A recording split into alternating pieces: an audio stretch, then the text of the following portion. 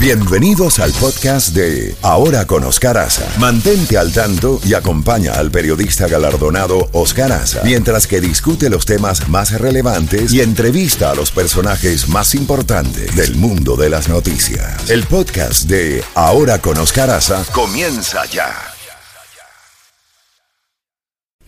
Z92, en Ahora con Oscar Aza, contacto directo con Jacobo Goldstein.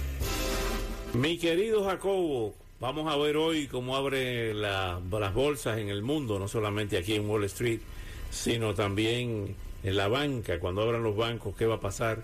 Si esto se detuvo ya o si va a continuar el efecto dominó en la banca de los Estados Unidos. Buenos días, Jacobo. Adelante, avanti, avanti. Así es, Oscar. Esto es algo que tenemos que estar pendiente. Todo depende de la confianza del pueblo. Porque ayer Joe Biden salió, dijo que hubo 4 bancos, creo, principalmente en el valle de Silicon, que es donde están las principales industrias de la Internet aquí en Estados Unidos. Ese banco, desgraciadamente, los inversionistas, los que compraron ese banco y los que compraron acciones, entonces pues se metieron en una serie de operaciones que no fueron muy efectivas, que se dice, y que terminaron llevando al banco a una quiebra. Ahora, no es el primer banco en haber quebrado en este país, pero sí, en la situación en que estamos viviendo ahora, la gente está pendiente de cualquier cosa, y el hecho de que no solo fue un banco, sino que fueron tantos en el mismo día, tienen a la gente sospechando de que algo está pasando. El presidente Biden ayer recuerda que habíamos dicho que iba a ser a las 8, bueno, lo terminó haciendo como a las 9 y pico, fue breve, pero dijo, tengan confianza, el sistema bancario está bien manejado, los accionistas que perdieron dinero, lo perdieron, no se lo vamos a reponer con dinero del pueblo. Ellos invirtieron en el banco, les fue mal, pues cuando el sistema capitalista, dijo Biden, cuando tú inviertes y ganas, qué bien, y cuando tú inviertes y pierdes, pues ese es el capitalismo. O sea que los perdedores van a ser los que tienen acciones de esos bancos, pero en cuanto a lo demás, dijo que se tomarán las medidas preventivas necesarias. Ha habido a través de los años una serie de casos. Los bancos grandes están siendo vigilados y supervisados por las autoridades financieras del país. Los bancos chicos han tenido, digamos, menos control, y precisamente por no tener un control idéntico a lo que controlan en los bancos grandes, pues tuvimos este incidente.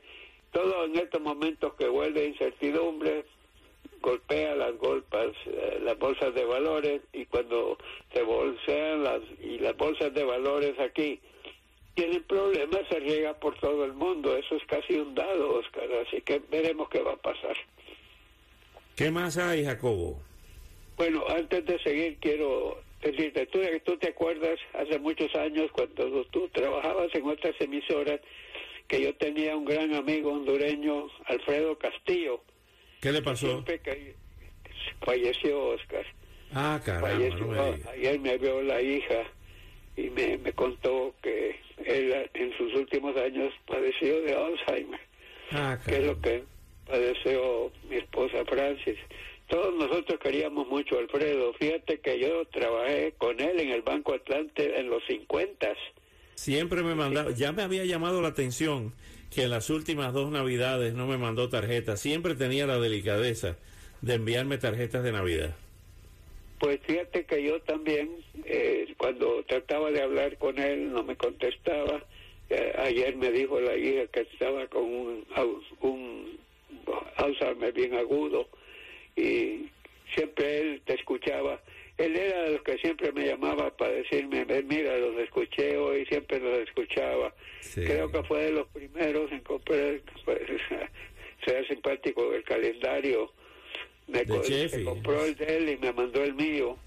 Y lo queríamos mucho, Alfredo. Tú sabes que él era un técnico médico en materia respiratoria. No. Y me contó la hija que ya desde años atrás ya no pudo hacer eso, sino que, bueno, Les envío a mis familiares de Alfredo un enorme abrazo y el pésame para un gran personaje, un hondureño que sirvió noblemente a su país y un amigo como pocos he tenido, y como tú dices, él contigo, él no se fallaba, te veía por televisión, te oía por radio, era uno de los grandes que teníamos. Qué triste noticia, me uno a ese pésame, a esas condolencias junto a ti, Jacobo, a la familia de Castillo, cómo no, siempre tenía un gran sentido del humor, yo lo recuerdo.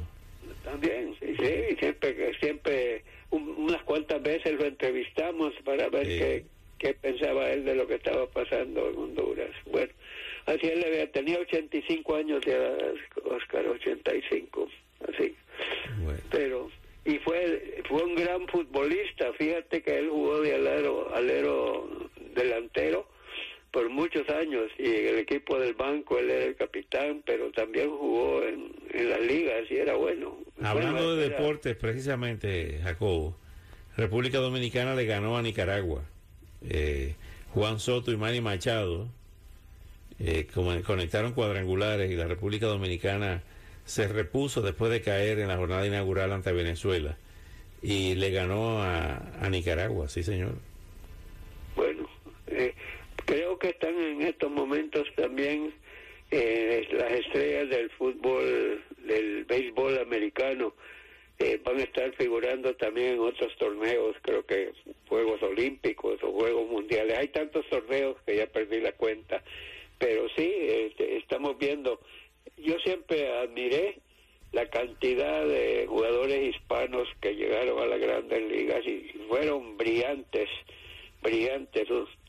La República Dominicana, Oscar, era un nido. Ahí nacían a cada rato beisbolistas, era una cantidad tremenda y muchos que tuvieron un éxito formidable, ¿no?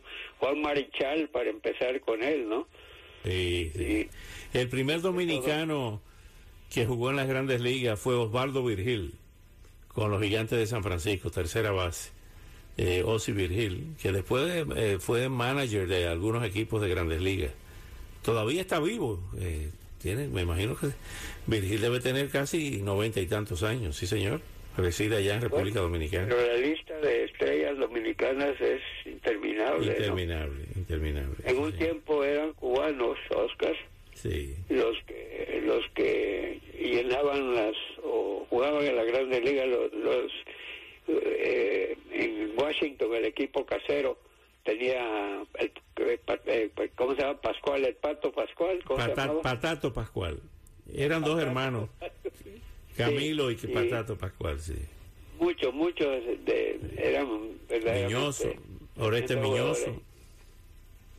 Así es, pero una vez que entró el partido, digamos, Puerto Rico también fue una sede de muchos jugadores, pero yo creo que me atrevo a decir que la dominicana es que la más la ha lanzado, ¿no? Sí, a las grandes ligas. Y muchos de ellos pues hicieron mucho por el país, ¿no? Escuelas para futbolistas, ayuda para la gente pobre, todo un grupo de estrellas que tuvimos en el béisbol. Así que no sé qué más te puedo decir, Oscar. Calor tremendo en algunas partes, y gracias a Dios aquí tenemos un clima fantástico, inundaciones en California, nevadas en La Guardia, Oscar, que tú lo tomaste tantas veces cuando estabas en Nueva York, el aeropuerto de La Guardia, está en estos momentos medio cerrado porque ha llovido con vientos huracanados y ahora viene la nieve, así que y la nieve va a afectar todo el noreste. Así que Boston va a estar afectada para allá, para arriba, y estamos a 7 días de que empiece a funcionar la primavera, pero yo creo que la madre naturaleza no le hace caso al calendario porque todo ha cambiado en los últimos años. Así es. Bueno, Jacobo, como siempre, cuídese el mapa genético y mañana le seguimos. Nuevamente, nuestro pésame a los familiares y amigos de nuestro querido Alfredo Castillo, sí señor. Bueno, hasta mañana, Jacobo. 7:45 minutos. Música.